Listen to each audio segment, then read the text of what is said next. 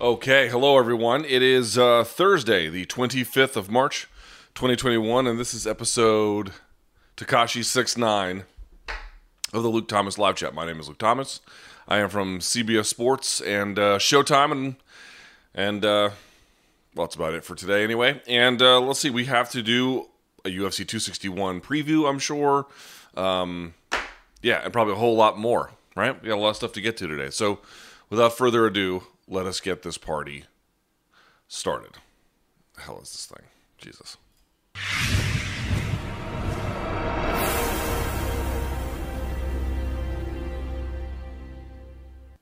All right. And if you'd be so kind as to subscribe, thumbs up on the video, share it with somebody who has not seen it before or you think could profit from it. I appreciate everybody tuning in for today's episode. I'm going to clean my glasses off here because now I have to start reading all of your questions. As you guys know, I put up a thread on the community tab on this site about 24 hours in advance, and everyone fills it up. And then you guys give those questions that you like thumbs up, and then those usually get moved to the top, although even then there's an issue with the algorithm. All right. There. Now let's go and take a look at what you guys have in store. Okay. First question. Does it make you feel like throwing up when people call Dana Uncle Dana? We'll turn this off too. No, no. I don't think of it in those terms. I wouldn't. I'll say this, man. It's amazing. Sometimes people will write me, and they'll write me being like, "Oh, I've been following you since like the MMA fighting days," which, in fairness, is now something of a dated reference. I was with them for a long time, but that was like something of a second or even third act in my career, which is to say, there's such turnover with the fan base that people don't even bring up the fact that I used to be editor-in-chief of Bloody Elbow. Like, that was the initial way that I had introduced myself to the community on something of a broader scale.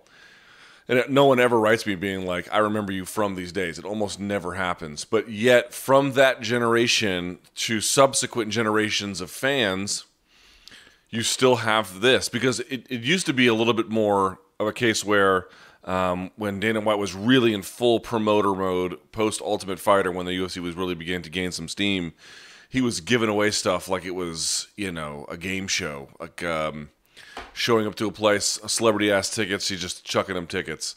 Remember when they used to have these fan Q&As, and then the fans would be like, Dana, can I get tickets? And he'd chuck them tickets. To the point where he had to tell people to stop asking for tickets in these events because he just, couldn't give tickets to everyone all the time in those ways. But, very, very generous with these kinds of things.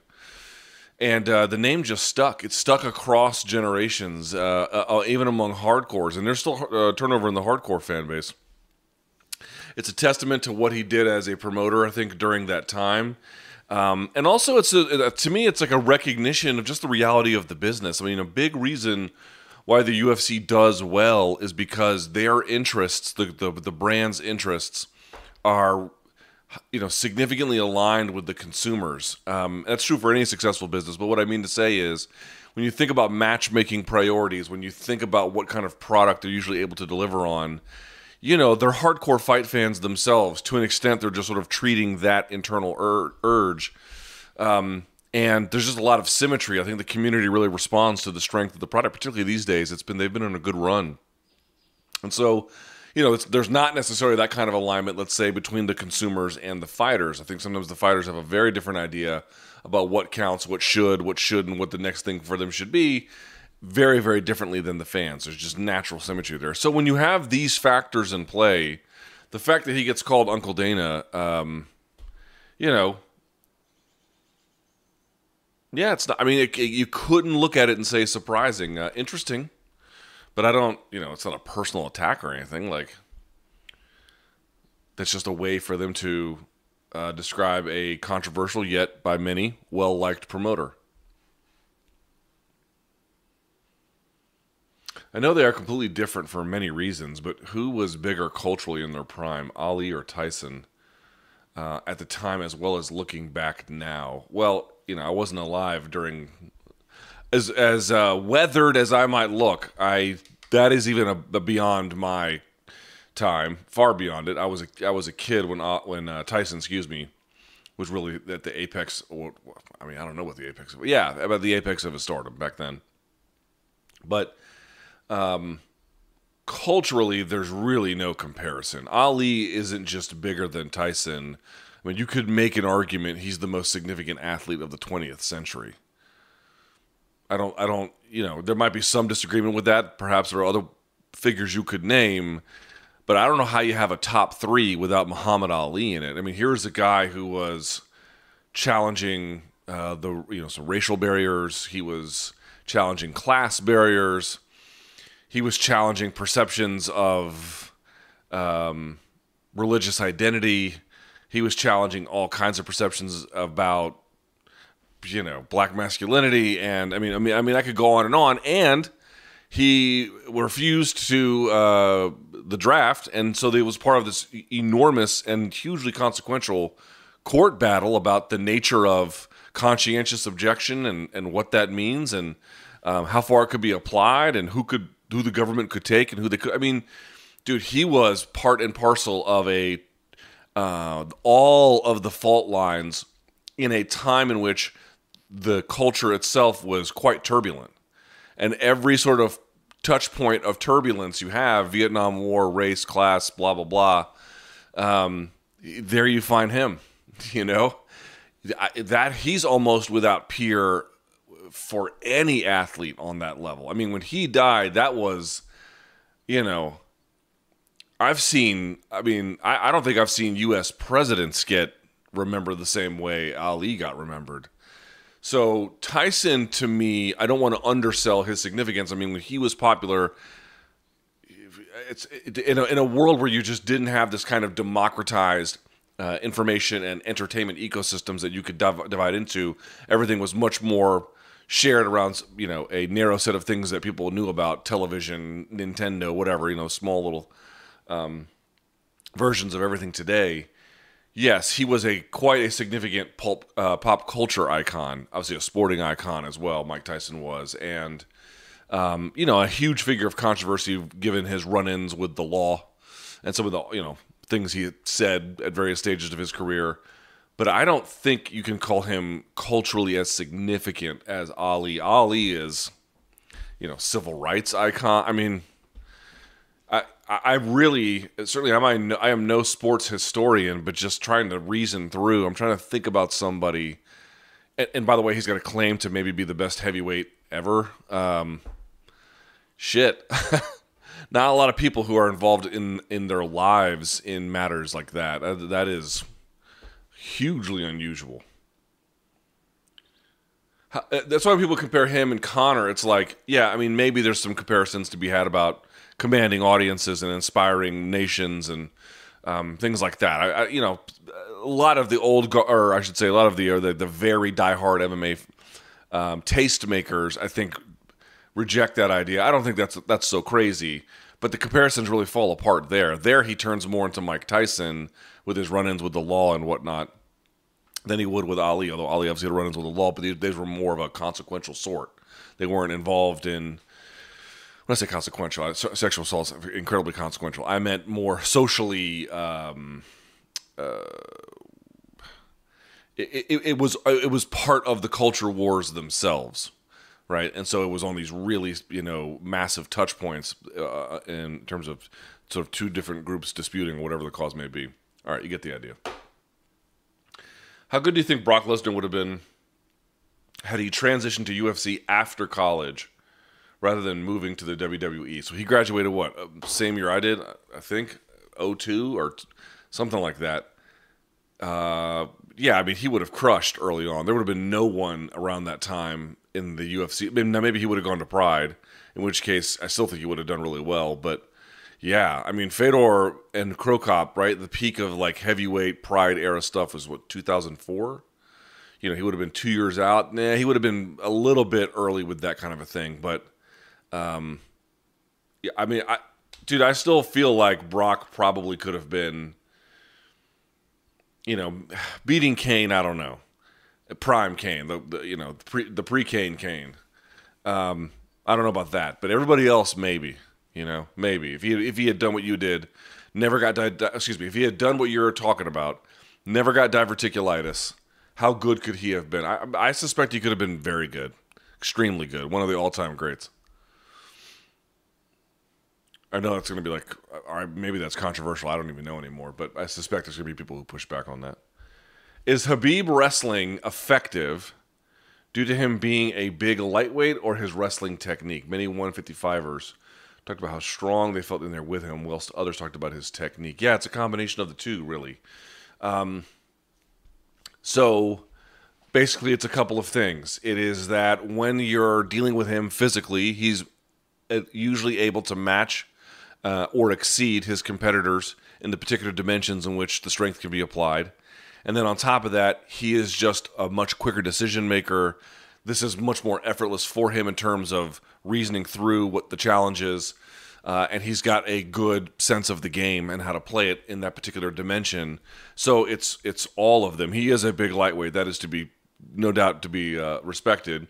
And his wrestling technique is very high level. But he's also playing a game where he just knows we talked about this with Kamaru Usman to an extent. He kind of knows what the decision trees are and where he can go. And there's wide latitude even within that about, do I want to go for a submission or not, or blah, blah, blah, depending on what choices you want to make. But he's got this whole system understood like the back of his hand. That's unusual itself. A lot of people don't have that same kind of knowledge about all of those positions in the way that he does. So you really add in some of the physical tools. You add in that there's this focus on the game, this hyper-focus on this side of the game that a lot of people were not adept to. You add in some of the Sambo stuff that he did I thought was pretty interesting because it would allow him, there's trips and throws in judo and wrestling. All of them share trips, throws, and more standard takedown types. They all share them to different degrees and they're all set up in various different ways, but they all kind of have that similarity. But I do think some of that Sambo past, like you see with Makhachev, gave him a little bit more on the foot sweep end, the tripping end. I used to, you would go and watch Khabib try to take a guy down with a double, and it didn't work, and he would stand in and twist into like an Uchimata or a Sotogari. So he's trying to drive one way and then switching and then going the opposite way from a wrestling traditional takedown like a double or a single, and then moving right into some kind of more commonly associated with judo or sambo throws and trips. That was a unusual combination. Very, very unusual combination. He had a lot of ways to get what he wanted and a lot of ways to keep it in a way that just a lot of his peers did not have that same kind of knowledge base and then working application of it. He was just way ahead. Hey, Luke, on your personal channel, I noticed you had started using some really cool red backlighting, which gave the image a real depth and took your production quality to the next level. Why have you stopped? Because I was just experimenting with it. I'm happy to bring it back. I just need the right time. I'll bring all that stuff. I bought all that stuff for a reason, so it's definitely going to make a comeback out. But most of that stuff you saw at first was kind of experimental. Hi, Luke. Miesha Tate has just announced her return to the UFC, not with one of which she is or was vice president, and will be fighting Marion Renault. Do we know if she's still with one or not? I don't know what the story is there. I need to reach out to her and see if she'll talk about that. But I would like to talk to her, actually. I got to host a couple shows with Miesha, so I got to know her just a little bit better. She's a really nice person and a dedicated professional, I think is a good way to put it.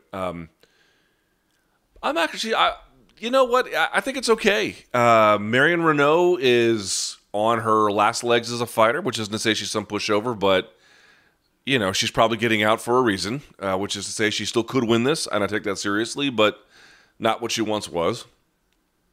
Miesha Tate has had 4 years off to not get her head beat in and take a bunch of abuse and got to have a family and see the world a little bit and is now feeling better and is still 34 is not too old. The division could use a little kick in the pants. Could be interesting.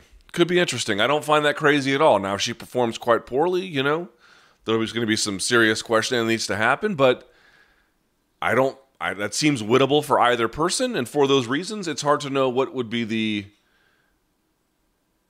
on what grounds would we object to this. I like it. I think it's kind of interesting. But I really have no idea. I mean, with these MMA retirements, you know that eventually almost all of them will come back. Maybe people come back someday too. Who knows? But the one thing is, people always joke about MMA retirements, right? You never know when they're going to come back, but they do come back. The one thing you can't say is you're never quite sure how they're going to look. Sometimes they take the time off and they look fine. They look okay. Not too much ring rust, maybe an issue here, but they look surprisingly good or better than that there. And you're like, okay, no big deal. And then sometimes they'll take 2-3 years off and they look terrible. They look absolutely like a cheap version of themselves, and it takes them a while to get back. I have no idea what we're going to see here. Zero, none. And that makes it interesting for me. How do you think Chandler versus Oliveira will go?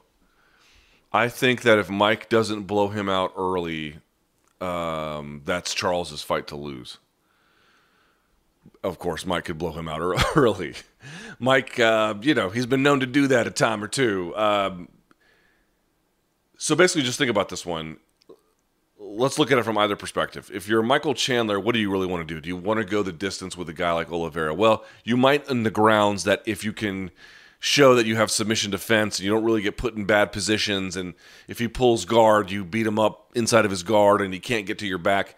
Yeah, if you're capable of doing that, it would send a huge message, but that seems risky. That seems like not a good idea. Your best chance of victory, I think, is really hammering him, is showing him in those exchanges to get him afraid. He is a guy who's been stopped with strikes in a number of different occasions. Which shows both his resilience, but perhaps some vulnerability there. And I think you really want to make him start second-guessing these exchanges and then go after him. I think you have to turn up the heat on him big time. But you have to do it from kickboxing and boxing range and be quite mindful of that.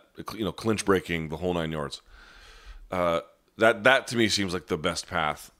On Oliveira, it's, to me, really about get Mike to slow a little bit, slow the fight down a little bit, be first with the exchanges.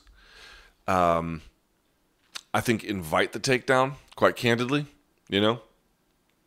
and, if really try to tie up with him in the clinch, work the body in the clinch. I think a lot of body attacks generally if you're Oliveira, because if he can piece him, not piece him up so much, that's going to be harder to do, but if he can touch him piece by piece by piece, extend the fight a little bit, get into that third and fourth round, it's not that Chandler's not a threat there, but he's not the same kind of threat that he might be early in the first, and then you can really go to work, I think. Then you can begin to open up even closer in range and the risk of offense you might take in certain applications.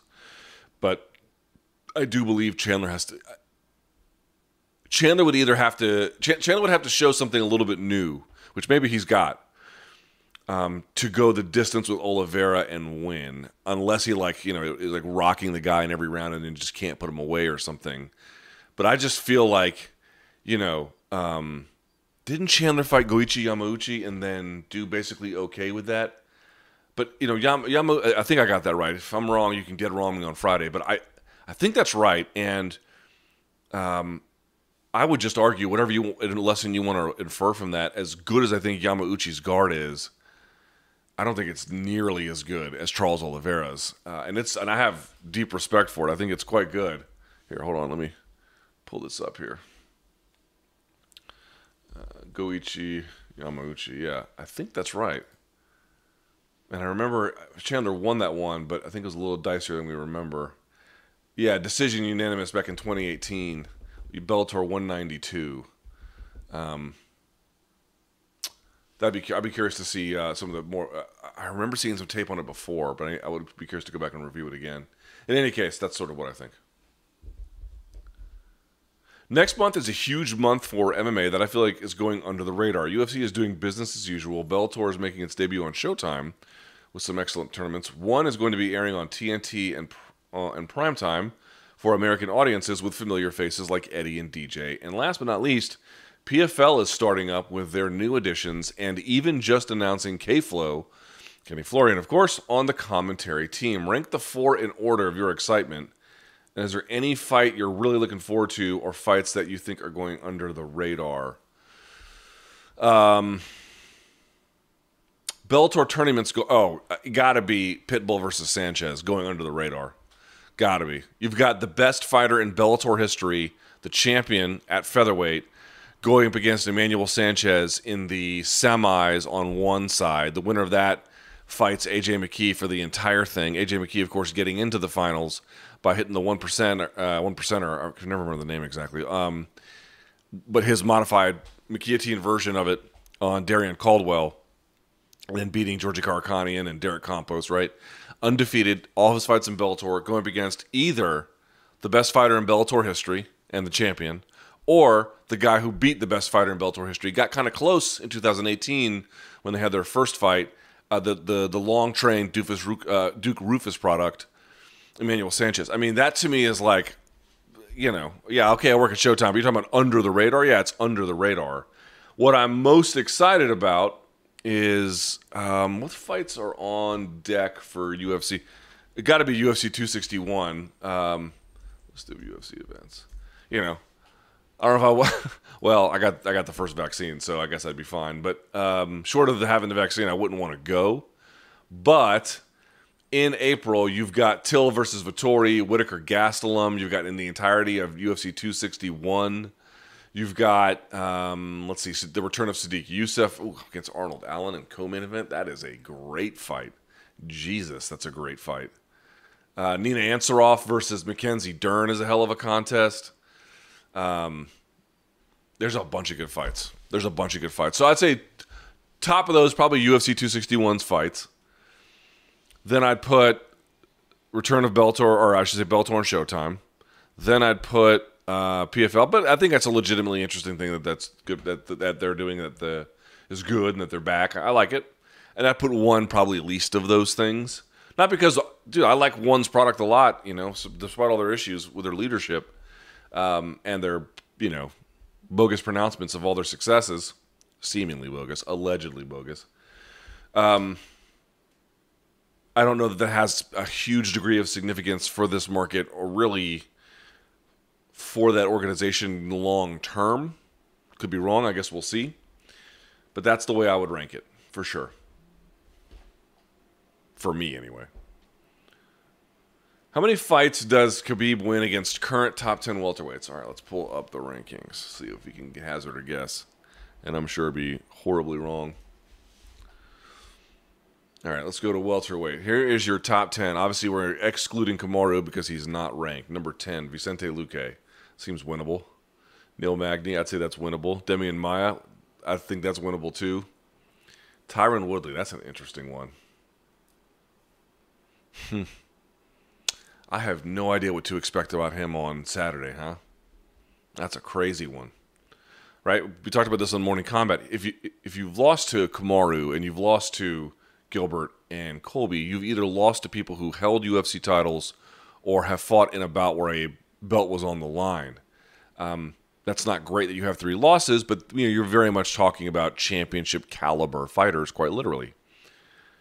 Vicente Luque is enormously talented, but every time he has stepped up to somebody of that upper tier in that division, he's had some issues.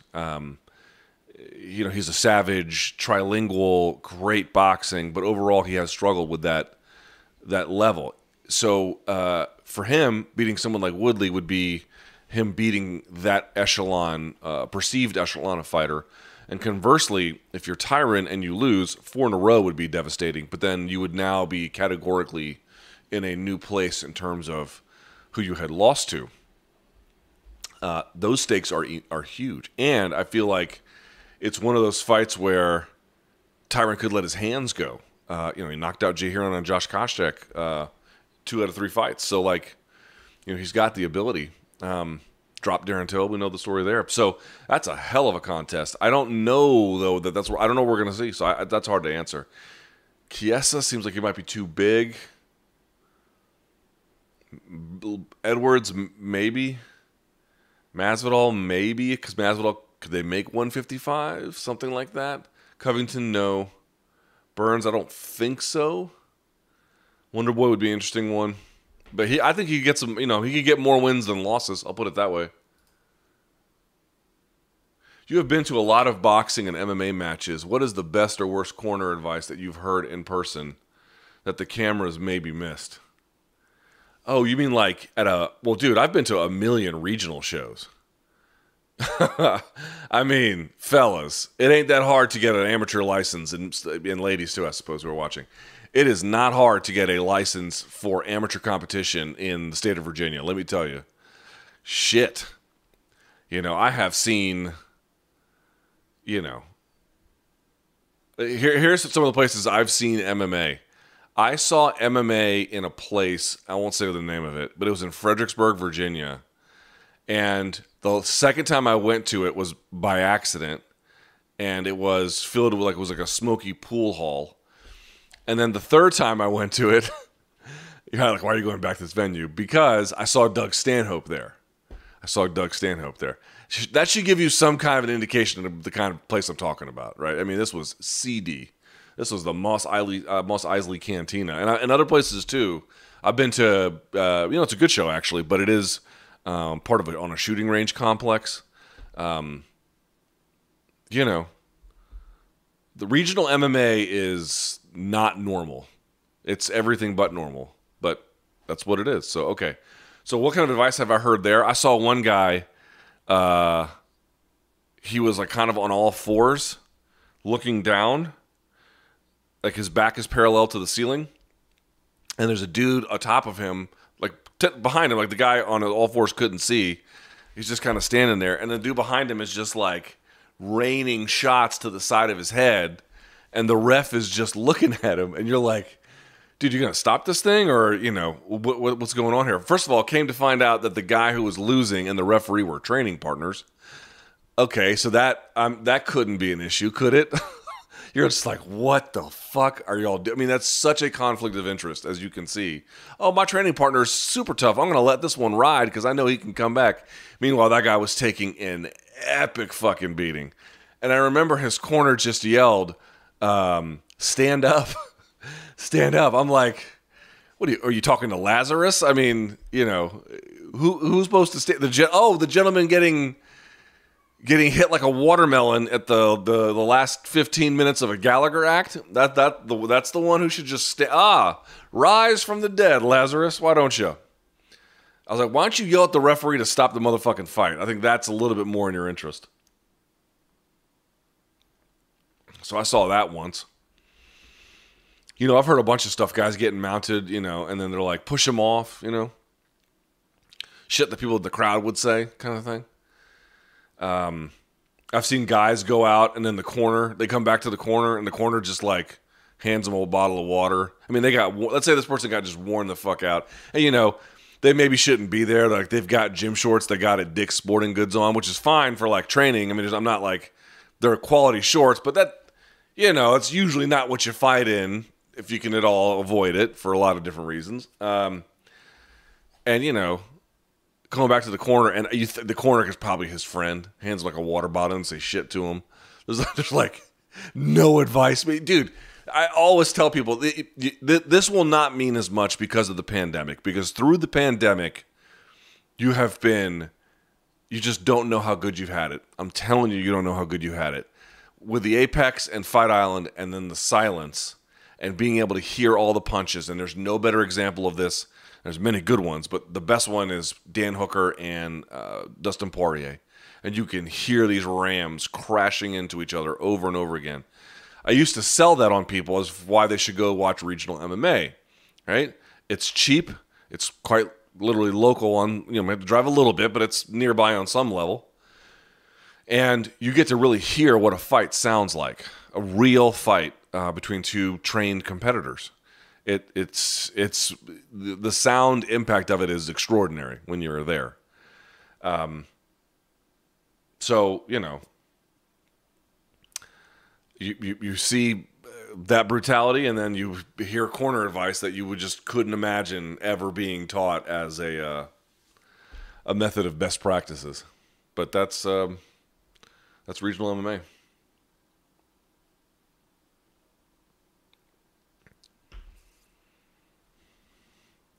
Vladimir Klitschko was deemed by many to be a boring champion during his time as the heavyweight boxing champ. Do you think it's harder to call any UFC champion boring because of the multifaceted, never-changing nature of the sport. Boy, that sounds like you are tempting fate to say, oh, it's harder. Okay, yes. It might be a little bit harder.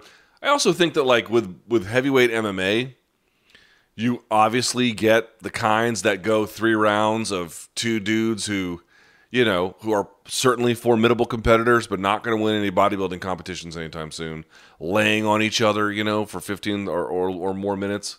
You do get a little bit of that, but also the nature of heavyweight with those little gloves is the power carries, and it's just too chaotic at that weight class for the norm, I would say, to be the 2 guys laying on each other without seemingly a whole lot of something happening.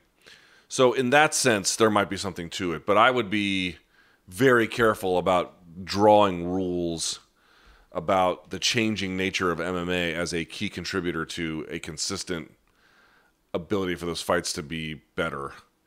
That could, maybe you just don't like boxing as much, which is okay. But I think that might have more to do with it. A lot of people who want to tell you MMA is more dynamic. Yes, that's quite literally true that MMA is more dynamic in the sense of the modalities of combat that you are allowed to use. It just is, what you can see is incredibly diverse and in many ways spontaneous and highly effective and blah, blah, blah. You can go on and on. But that doesn't necessarily translate as to having a more advanced fight palette. I was talking to Steve Farhood, who is just an absolute gem of a person, legend in the fight game. My goodness, this guy. And somebody who's been at every level of it, whether it was the high-level fights, the high-level prospect fights on ShoBox, of which he's been a key part, or just, watching in his spare time coming up as a boxing fan, and even now, some of your Golden Gloves levels or even all the spaces in between. He really just has lived a life of boxing. I asked him if he was into MMA because Al Bernstein, you might know the commentator, has commentated MMA on Showtime. He did it with Stephen Quadros for some of the Show XC cards and was very good at it. And he loves MMA. He's all about it. Steve doesn't care for MMA, but he doesn't hate it or anything like that. It's not for him. And you have to understand that. But, while certainly he's from an older generation, you talk to this guy about fights, about what makes fights interesting, about what makes fighters unique and special.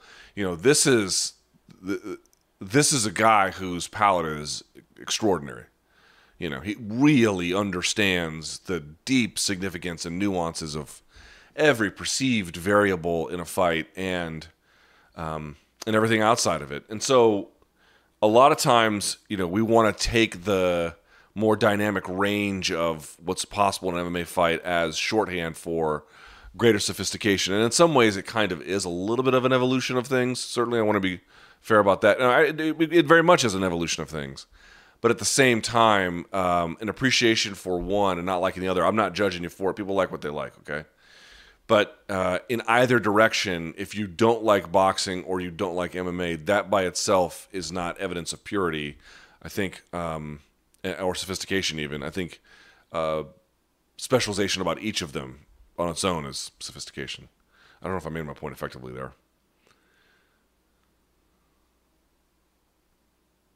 Are you ready to rule out Tony Ferguson from the lightweight title picture? For the short term, yes. I think there is something to be said for his performances in short notice fights. Venata almost finished but one. Gaethje and Oliveira. And he's got Beneil coming up. I think that's going to be a pretty telling fight, right? Thoughts on maybe having Gaethje fight Nate Diaz as a consolation for being passed up? Yeah, you had to get Nate to agree to it. Good luck with that. Thoughts on who the tough coaches will be now that Usman and Masvidal are fighting in May? I don't know. Guys, I'm not like I'm not doing a bit. Like, I will watch the fights. I will pay attention to who comes out of it.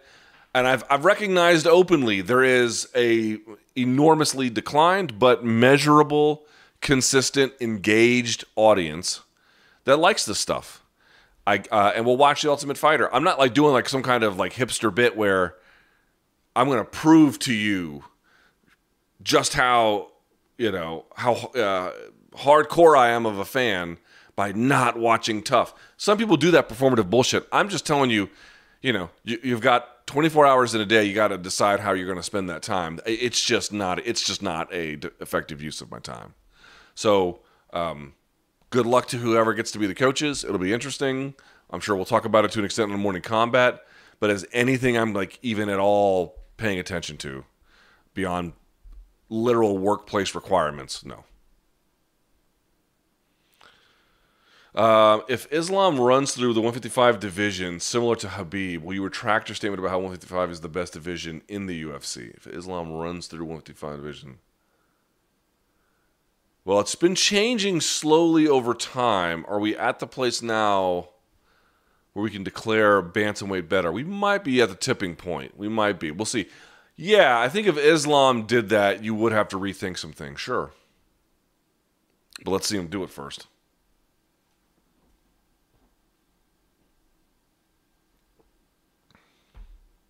And also, by that point, it may be true independent of his verification of it.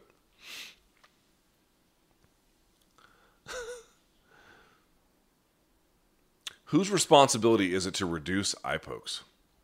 Boy, that is a great question. Should fighters be more active in keeping hands up or closed?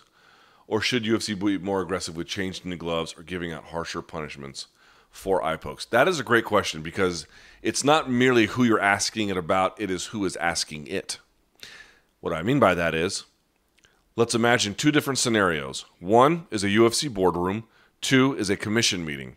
Let's say they ask this question out loud at the meeting. Who among us, UFC boardroom, commission, hearing, private one, let's say, whose responsibility is it to stop eye pokes? You could imagine that they would reflect internally about that. You might also imagine that they would reflect externally as well. They might have different perceptions about the different stakeholders and what responsibilities that they have. So first you have to realize every entity might have a different answer for this. But I'm going to say I don't know who has the most responsibility. Is it the referee? Is it the fighter themselves? Is it the commission who is empowering the referee and writes the rules and provides guidance on best practices? Is it the glove manufacturer? Is it the person who's in charge of which glove manufacturer they use? A lot of different ways you can ask that. I'm going to say it's every step of the chain, to me, obviously has a responsibility. If you're asking who the most responsibility would be, I'm going to say in the current climate, fighters 1, referees 2, because the commissions, to me, have empowered the referees enough to do more than they're doing. They have chosen, based on other incentives, not to. But I do think that might be changing slowly over time. I don't know if the numbers bear that out, but that appears to be what I'm witnessing. But whose responsibility is to reduce eye pokes? In all of the reasons why eye pokes happen, I'm trying to think this through out loud. Yeah, the fighter, I don't know that it's his responsibility, but he or she has a great ability to bring about change. I think that part is true. So in that sense, you may want to task them with the most responsibility. But the referee, to me, is the red line. And so in some senses, their enforcement of it is even more important. Yeah, those are going to be the two most important ones to think about. But the promoter, I think, does have some responsibility to investigate manufacturing, rethinks. And I do think that the commission needs to think about whatever rules they have and best practices that they advise to their officiating corps about these kinds of decisions.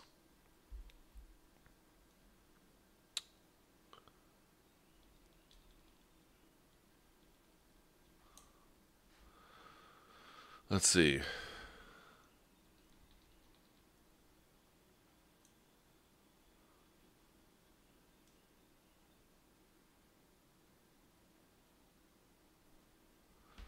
Hi, Luke. One could argue that the biggest stars in boxing are predominantly heavyweights, Fury and Joshua in this present time, and the likes of Ali and Mike Tyson in the past.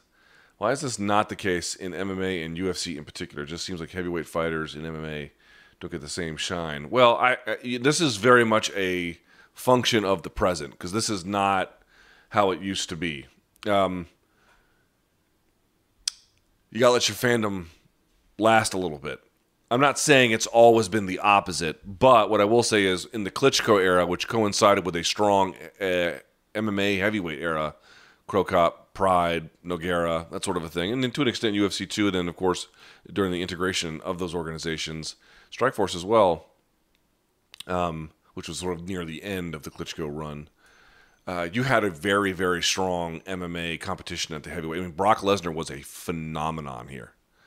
It's just, there's just not, I mean, Stipe, I told you guys this before, I've been so wrong about him, and then really doing these resume reviews, I really like doing them because I really felt like for the first time I was beginning to get a better understanding of what I had been missing about Stipe Miocic and why he was so good and why he had achieved so much and why perhaps I didn't get it in real time in the way that I should have. But he is something of an accidental champion for a lot of different reasons to a lot of different people, and even in that role, he just wants to be a family guy. He doesn't have a larger-than-life personality. Tyson Fury is an enormous man with an outsized personality to the nth degree. Anthony Joshua is a promoter's dream come true. To an extent, Deontay Wilder is as well. And then you have a series of other fighters, you know, hovering around that area, the Ruizes and the Whites and the Povetkins and the blah, blah, blahs. They're not, to me, nearly as interesting. You take away some of those top three guys who are special. What I'm pointing out is, to me, it's just an era where you have these all kind of at the same time, and there's turnover with that. There was a lot of criticism about the state of heavyweight boxing when Klitschko was in it, if not so much for their talent, although there was some of that, for how boring it was and everything else, and how no one was inspired by the heavyweight champion anymore, and boxing didn't have one. MMA was offering a pretty good product at the time. How much the public was connecting the dots between, wow, over in MMA, they really have some strong heavyweight competition. I don't know. Couture was popular for a time. Obviously, he was on the smaller end, but he did fight and win titles at heavyweight, including after the 2005 boom. I think it was 2007 or so. He beat Tim Sylvia, which was huge. They're just looking for the right ones. Right now, boxing tends to have two guys from the UK. Couldn't be more different, yet in many ways are obviously very similar, and that fight is going to be huge, huge, huge. It's just a special time and place. These things naturally churn. There's nothing structural that I can detect, that I know about, that would make it so that the heavyweight champion of MMA couldn't be as popular or more than the dominant figures of boxing. Maybe not get as much money. There might be some constraints I need to more thoroughly consider, but in general, if things line up the way they're supposed to, they'll get their shine. Thoughts on how Vettori versus Till might go? I tend to think Vettori is. I tend to think he's a tough customer, dude. I tend to think he's probably going to win that, and then UFC's going to run that one back with Adesanya. That really is an interesting one. I think Vettori's takedowns are super underrated. His choices are better. He does, tend to maybe do a little more volume than he needs to, but he has come a long way as a competitor, and he's already good. Till's obviously a good size for the weight class, but so is Vettori. Dude, Vettori's a tough customer, man. I take him very, very seriously. He's a super tough customer. Obviously, it's 5 rounds. I think Till's going to be a nightmare early, but I really think down the stretch you have seen Vettori tested in fights that have gone long. He puts his foot on the gas. Very, very impressive in his efforts. So I tend to think that unless Till really shines early, I tend to think that's Marvin's fight to lose. But, we'll see. Luke, did you see Dan Hardy's interview on Submission Radio? Any thoughts? Enjoy Sunday with your family. I didn't see it. I did read a write-up of it. Basically, it sounds like it's some kind of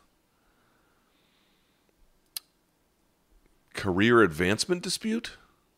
Something like that. It sounds like, and again, who the hell knows? I haven't talked to Dan about it, but it happened like in front of a bunch of other people, and they were witness to somebody who's maybe higher up being put on the spot about like career opportunities, which probably was a little bit awkward. Like I could see how that would cause an issue in the workplace, quite candidly, if they're trying to be at all professional about it. And it sounds like, you'd at least have to have a meeting about it, right? It's unfortunate. It's unfortunate because Dan's one of the best. I've always got along really well with Dan. We've hosted shows together. He's a pro, you know. That's a strange one to me. That's a strange one. The key is, it's like in any workplace, who did you piss off? He pissed off the wrong guy. I don't know who that was or what role they occupied and what the exact charge was, but it was it was enough to get the boot, man. That's crazy.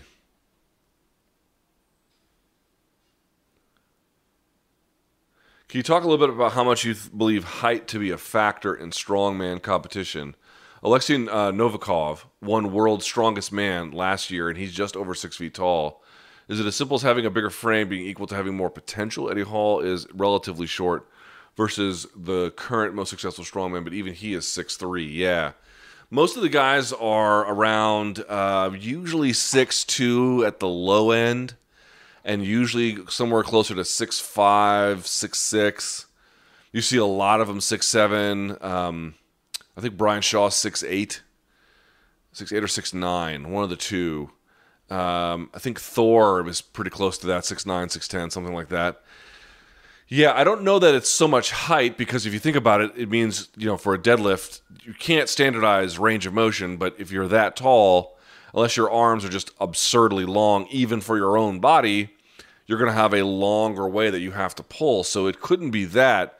My hunch is that if you're that size, and of course if you're athletic and you train hard and blah, blah, blah, take a bunch of drugs, at least for that version of strongman. You can do strongman by weight class and it's drug tested, but for that version of it, the entertainment side of it, it's because you can get massed at Eddie Hall was what was he, like low fours when he was competing in strongman at his peak.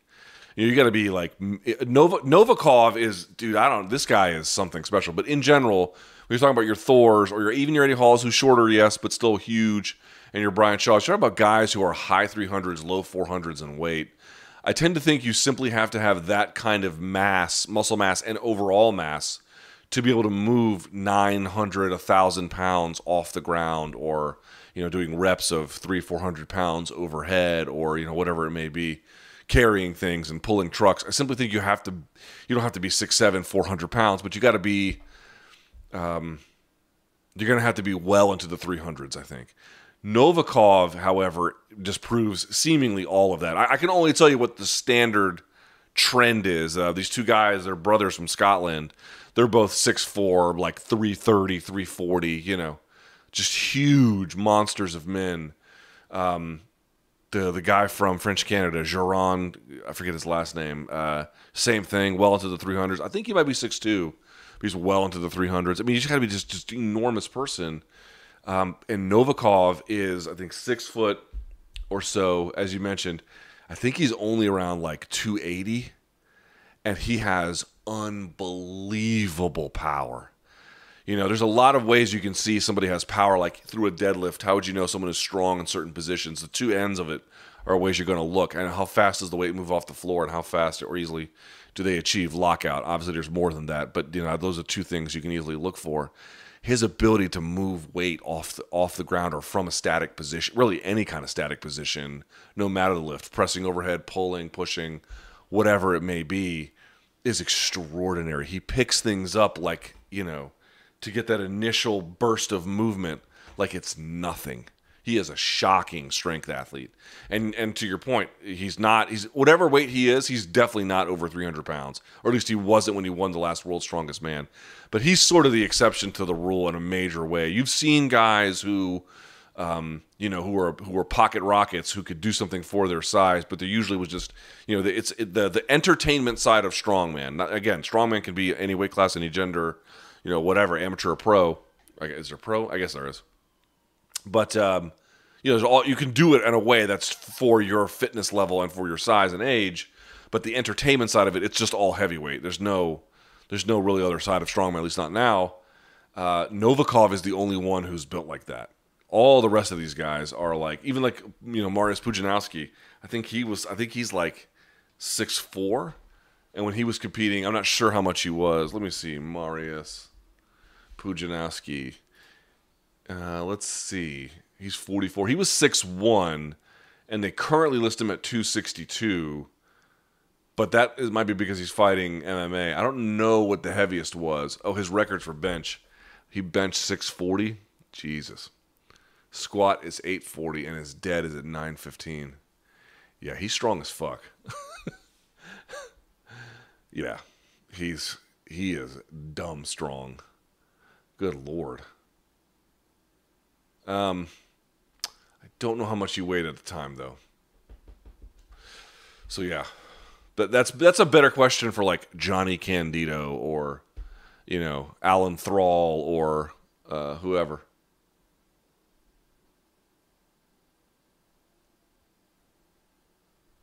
If you were to have an MMA exhibition match with anyone for any particular reason, please elaborate. Who would it be against? It would be against someone of a similar size and competition/training level, and beyond that, I wouldn't care. That's it. I don't have any grudge, believe it or not, to at this level, certainly, to go like fist fight somebody. Nah. Put me up against somebody who'd be competitive, and let's go from there. Are you excited for Gordon Ryan versus Wagner Hocha? Yeah, I mean, I want to see if Wagner can push him. I tend to think that Gordon is what's his win streak at this? Like 50, 60 matches? Something insane. He hasn't lost a match. So I'm excited in the sense that, like, can Wagner tip over the apple cart? No one's done it in a while, but it'd be interesting to see if he can. So I tend to think he's up against it. But when you're on this kind of a streak, you're always like, every match, you're like, okay, well, when's it going to end? I guess we'll see. What do you think about Big Francis's wins over Curtis Blades and Cain Velasquez? Well, which win over Blades? He has two of them. Seems like when people like him beat wrestlers, the wins are just discounted. Francis stopped Cain when he was trying to wrestle him against the fence. Yes. Listen, you're talking about the second win over Blades, because the first one, I think, went into the second or third round. I think Blades may have even won one of those rounds, or like arguably won one of them anyway. But maybe not. I don't know. So you're asking about the second one, the one that took place in China, and then the one over Cain. Well, here's the problem. You're right. He showed some level of ability in obviously landing the punch and then not getting overwhelmed in the moment in which he was there. That is true. But like, you go back to the Rosenstrike fight, go look at that finishing combo. That is not... I mean, that's not textbook kickboxing. And I don't think his coach would tell you that either. In fact, I've had a conversation with his coach about it. He won't. It's not. He kind of just recklessly threw off rhythm and just made it work. So you have to ask yourself, has he trained? Of course he has trained. Could he apply those in a training scenario? It seems like he can. So the question is, it's not so much does he have the ability or, some version of the ability. Can he just bring it to bear in the middle of a fight? Can he actually execute under pressure on those kinds of ways? Maybe he was able to with Cain to a degree, but there wasn't a lot of it by virtue of how short it was. And because it's so short, not only was there just not a lot of volume of it, but the sophistication. I mean, he didn't have to deal with a series of chain wrestling attacks from Cain. So it's like, dude, the fact that he won can't be discounted. But the fact that these fights all add up to like a minute and change or whatever it is, that is really massively significant. Because you just don't know what it's going to look like when the heat gets turned up to 3 or 4 or 5 or 6 or 7 or 8 or 9 or 10. The heat's getting cooked up to 1 or 2 at most. The fight is just different later, and there's no evidence one way or the other to make a clear determination about what kind of improvements he has made. The only people who know that are his coaches, and even they may not know, which is to say maybe Francis underperforms on Saturday, maybe he overperforms. But I mean, they're the ones, obviously, to be more sensical here, they are the ones who have seen the progress. But for you and for me, when folks are like, well, what can you take from Francis's wins? Okay, well, answer the question. What can you take? He did show some technique, certainly in staying on his feet against Velasquez. Obviously, in all of his fights, he has shown just otherworldly punching power. And that has mattered to a great degree, but he showed a lack of composure against Rosenstrike. Didn't intend to cost him, but it did against Stipe the first time. It's just this fight is fascinating because Francis is a very sympathetic figure, and Stipe is a well-liked figure. It's a very much a fight of gentlemen in their own kind of ways. But I really caution strongly against a broad conclusion here, unless you just have really good information about something, because as an observer on the outside, you just don't know what you're going to get with Francis. You really, really don't, other than big punching power. And, maybe this time that will be enough, but if let's say he knocks out Stipe in 10 seconds. What can you say you learned about Stipe's wrestling? Or sorry, not Stipe, I'm sorry, Francis's wrestling. You can't say jack shit. So let's just see what happens.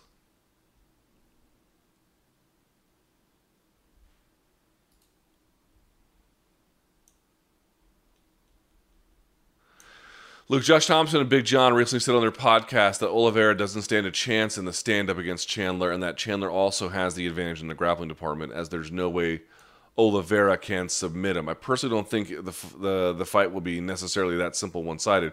Chandler does show very, very good scrambling and submission defense. I mean, that is quite clearly true. But even in the second Alvarez fight, the time in which Eddie was able to hold dominant grappling positions did make a difference in how that fight ultimately was judged. So I would push back on that pretty strongly. I would say that, yes, I can see certain circumstances, short-lived ones, where he might be able to go into the guard and avoid a triangle and back out, or land a big shot or two and then decide to disengage, or somehow just limit exposure, and then in those minimal interactions show good defense and show some decent offense, and then the wisdom to not overstay your welcome, and that could accumulatively add up to be actually pretty important. Yeah, I can see that totally being the case, and I can see him, if he gets into a bad position, scrambling out. What I have a harder time accepting is that Oliveira wouldn't be able to sweep or find a way to the back or threaten with leg entanglements to get to the back or to cause scrambles, and that on his feet that the jab won't do enough work to, Chandler has shown a history of being hittable. I do wonder to what extent the really improved abilities of the jab of Oliveira might make that known. But, let's be clear about something. One thing I think I said earlier that I'm sure Thompson and Big John would probably agree with, and I think you guys would agree with as well. If we're talking firepower, it's not a debate. It's not a debate. I don't know what one strike Oliveira has, maybe some kind of ground and pound from Mount or something. But other than that, anytime Chandler hits versus Oliveira, he's going to hit harder. I think that's true with virtually any strike he can throw, and I think that's going to have I think that could, I should say, be a major influencing factor. Should knees to the head of a grounded opponent be legalized? Yes, but you have to remember what that means. If they're on their back, no. Although I've seen that. Kevin Randleman light someone up for that. If they're on their shoulders or on their stomachs or whatnot, no. They have to be able to be on their knees such that neither hand is supporting. So in other words, you'd have to have, let me think of this through. What you're trying to have is a scenario where they're just on their knees. Could you game it with both hands? Yeah, if you had both hands down, I think that'd make that the rule. You have to have both. But then you could still be on your knees and be up. Yeah, I'm not sure how you would write the rules on that one. So let me retract that halfway. I'm for a rule set that clearly defines the scenario where you could be attacked. Is one where the person is on their knees and their weight is supported, not with any use of their hand, but their posture is at least somewhat upright. Their posture is not, their spine is not parallel to the mat or parallel to the ceiling. It's closer to perpendicular. Under those circumstances, could you write rules to reflect that? Yes. Those other circumstances, no, because the reason why the difference is there, at least in my mind, is you actually give the head room and the neck room for flexion. What is the difference between the kind of impact you could score from there versus one from a flying knee if someone level changed into you? I mean, it'd be virtually identical. So there's nothing in that sense specific about the kind of punishment or biological response that is possible absent other ones we already allow. If your head is on the mat, and you get hit a certain way or your head is close to the mat, it doesn't have nearly the same ability. The neck doesn't have the same opportunity for flexion. And I think that can create a series of new problems that perhaps we don't really want to introduce.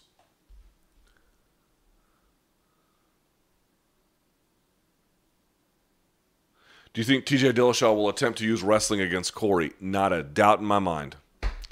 Not a doubt in my mind. But is he really that much of a back taker and a backpack guy or like a move to mount guy? To me, I wonder just how long he could keep that up. I think that'll be a big part of what he does, but I don't think that's going to have to accompany something else that gets the W. This could be a building block ingredient in other forms of offense that do more. But I mean, it's like, is Aljamain a backpack threat? Yeah, like he's a huge backpack threat. You know that anytime you're wrestling that guy and grappling with him, and he doesn't even need to be a backpacker. Remember, he submitted Mizugaki with a head and arm triangle hanging underneath from guard, I think, no less.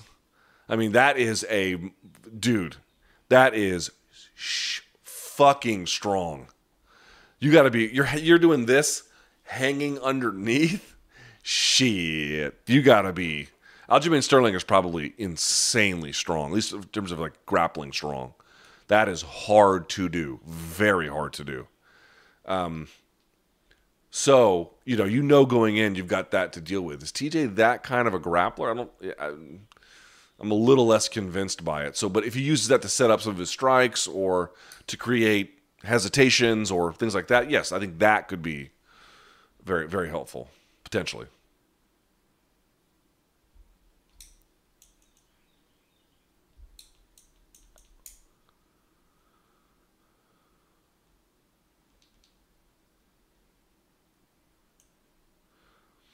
If Stipe fights John Jones, would that be the best two resumes matched up in company history?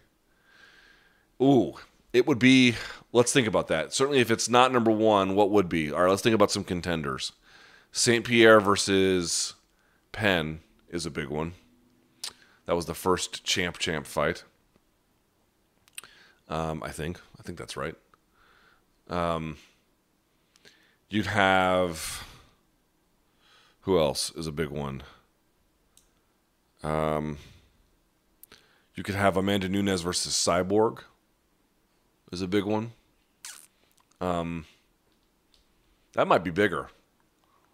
The female GOAT and then the person who beat her to become the female GOAT. That's, maybe she was the GOAT before that, but she was definitely the GOAT after. That's an interesting one too. So maybe those three are the ones that would come to mind. But you're right. I mean, the storyline there, the very best to ever do it at 205 pounds, going up against the guy who, at that point, if he beats Francis, I mean, you better put some respect on Stipe's name now. But if he does it twice, shit, the best heavyweight UFC's ever seen. That's a hell of a storyline, man. That's a hell of a storyline. I mean, there's no denying that.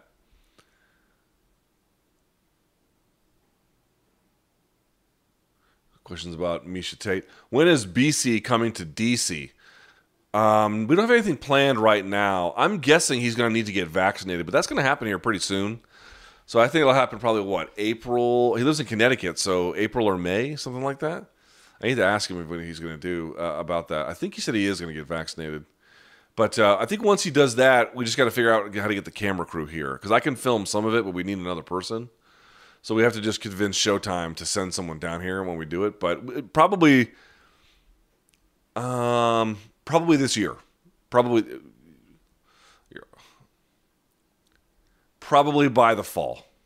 By the fall, I think, is when you probably will see that. Hey, look, Colby Covington said on Submission Radio that he declined the Edwards fight in part because he was... God. Jesus. Balls deep in. Polyana Viana at the time of negotiations. Viana said prior to that statement that Colby and her were merely friends, and said after the statement that she was revolted. Why do seemingly decent MMA media like Submission Radio continue to provide oxygen to Covington's grotesque gimmick without pushback? And is there anything to this act of his can't insulate him from the MMA sphere? Well, first of all, you have to ask them for what their journalistic mission is. I don't think that they're trying to be Woodward and Bernstein, if I may. Secondly, I think they're just listen. You got to ask a question about how you want to make your business. Because if you want a show where fighters come on and you constantly challenge them, they will stop coming on, and that business model will not work. So you're asking me why do they do it? It's because it's part of the model. Part of the model is a combination of fighter, whatever, they're not telling the fighters what to say. I realize your point, which is, okay, but you can still push back. But I'm telling you, if you're a fighter, you have a lot of options about where you could go, believe it or not. And, you give them that kind of an atmosphere, they just stop. They stop. They're not under any obligation to talk to you. I think you can develop a relationship with them over time where you can introduce those factors in a professional way. But that's a different business model. You have to invest in that every time early. There are ways to do that. Or you can just do it and then, you can burn that agent's phone number after that because they ain't coming back on, man. This is why. There's a degree of détente that goes into this whole thing because, at least on one side of it anyway, because they're trying to get him back. You want him back on. That's the business model.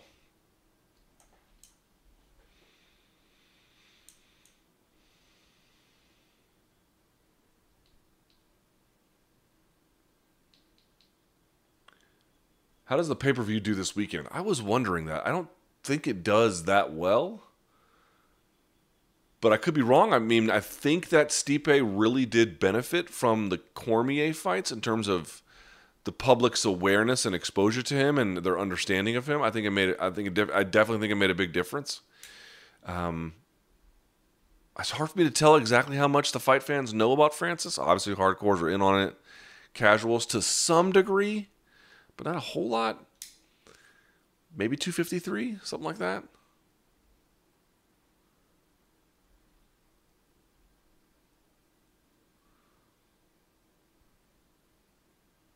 If Big Francis gets dominated in a loss once again, where does he go from here?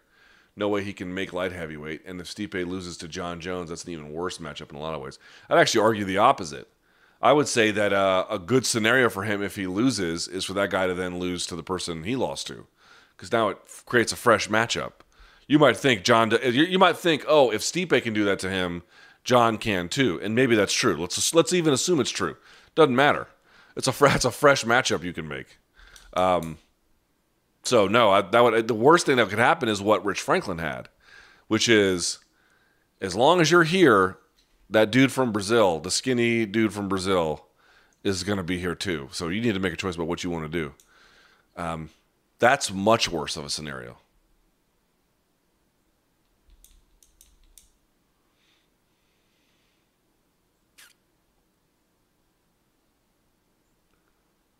Let's see.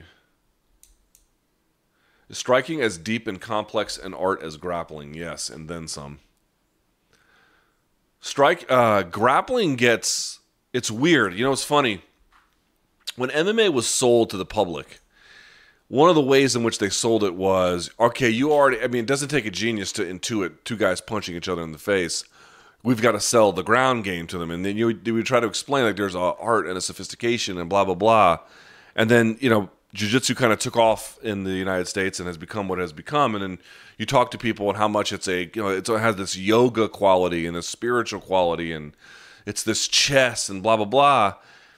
And I don't mind any of those descriptions. I think they're all, for the most part, pretty true, or at least there's a really important element of truth to them. Okay, fine. But somehow along the way, this idea that because I can watch and you can watch two guys punch each other in the face, that we are equipped to understand the various nuances of it when two trained professionals do it. Like, where did it just assume that people... I go back to it, the Onion article, Area Man overestimates fighting ability by 4,000%. People seem to think that they know striking by virtue of the fact that they can understand a fist driving through the air and hurting someone makes a lot of sense. Oh, right, yeah, that would hurt. Yes, that would be very, very devastating. Oh, you do it fast and hard. Okay. you must be better at it or something. And they don't, you know, and listen, I certainly barely have a cognizance of it, but I'm trying. Angles and timing and distance and footwork and trickery and sleight of hand and height and reach and power. I mean, it is so much about good striking. Good MMA striking is so much about magic tricks, about, you know, making you think something's coming and then surprising you with something else. And it is insanely complex and difficult to achieve, and, you know, angular and geometric. It's brilliant, and it's tough, and it's everything to me that the other ones are. Now, there's a question of, you know, what level of sophistication you need for either of them to advance, and maybe there might be different levels at which they become useful for various purposes. In that sense, there could be some meaningful differences, but I tend to think that all of the talk about the art and the brilliance and the chess match of jiu-jitsu, it's fine. It's okay. We've gotten so in the weeds on that, we've forgotten about the same kinds of considerations that can be applied to striking. You know, it's one of these interesting debates. If you talk to Cicero versus a sommelier, I don't know what all Ciceros might say, but I've been told by some that, you know, they think that beer making can be as complex as wine making. That you can get the same variety and complexity through beer making that you can through wine making. And, you know, there's not a sommelier in the world or any kind of wine expert I've ever talked to who even thinks that's a remotely defensible position. Now, I don't know where the truth lies. These are above my pay grade. I tend to think probably that the wine guys are correct. And you might think that this is some kind of stupid example, but I'm just trying to point out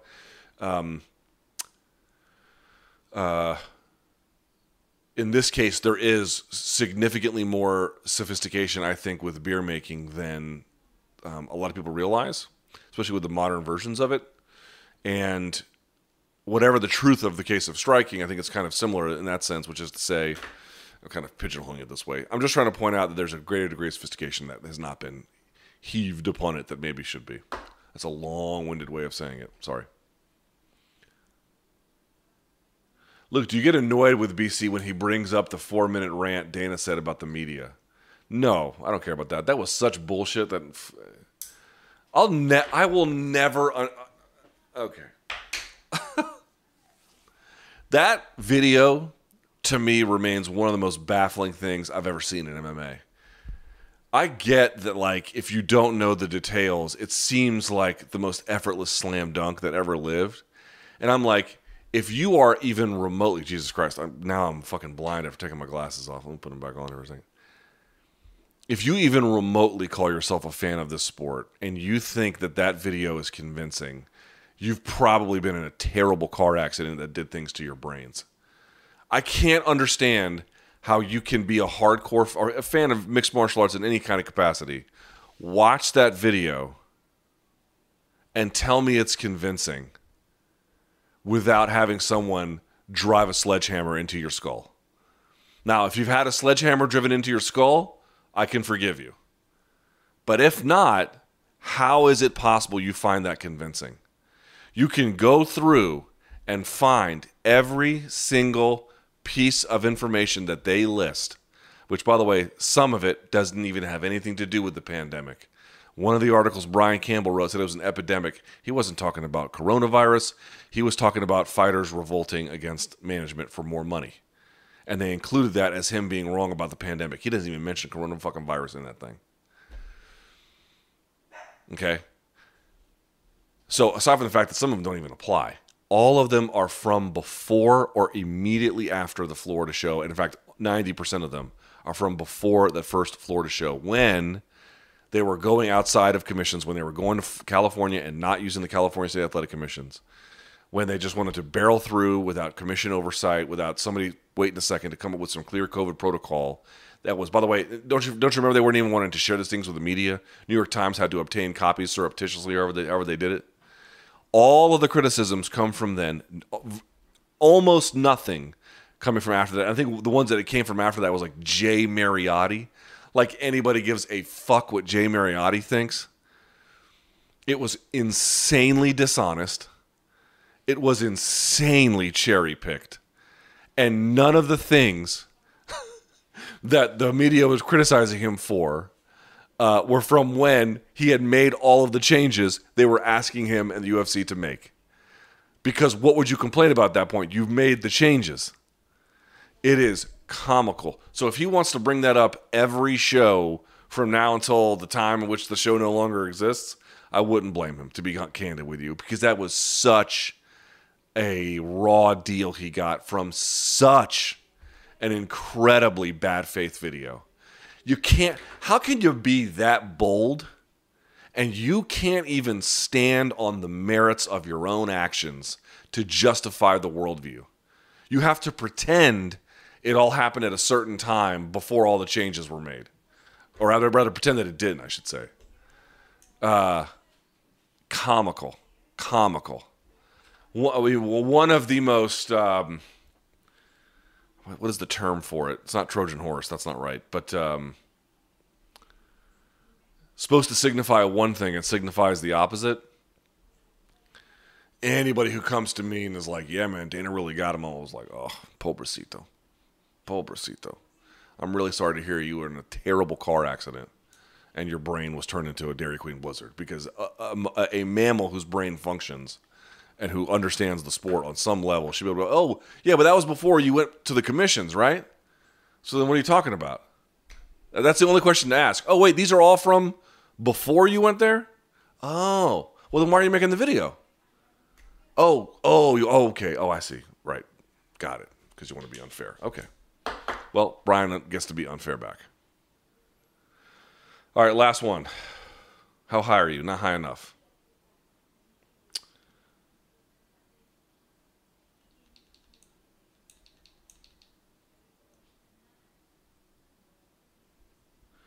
Do you think Adesanya favors Till for the purpose of ducking a fight with someone who presents grappling wrestling issues? No. I don't. I definitely think it comes from the idea that he doesn't want to fight another guy, the same guy, twice, if he can at all avoid it. But no, I don't think it comes from that. All right, that's it for me. Here, let me put this on. Let's see. We are back tomorrow, Friday's show. It's going to be me and a special guest. So stick around for that. If you want to email the show, morningcombat@gmail.com. Is the place to go. And yeah, we'll be back tomorrow, 11 a.m. Stay tuned. And I will be doing a post-fight show on Saturday night immediately following the pay-per-view. Okay? All right. Until then,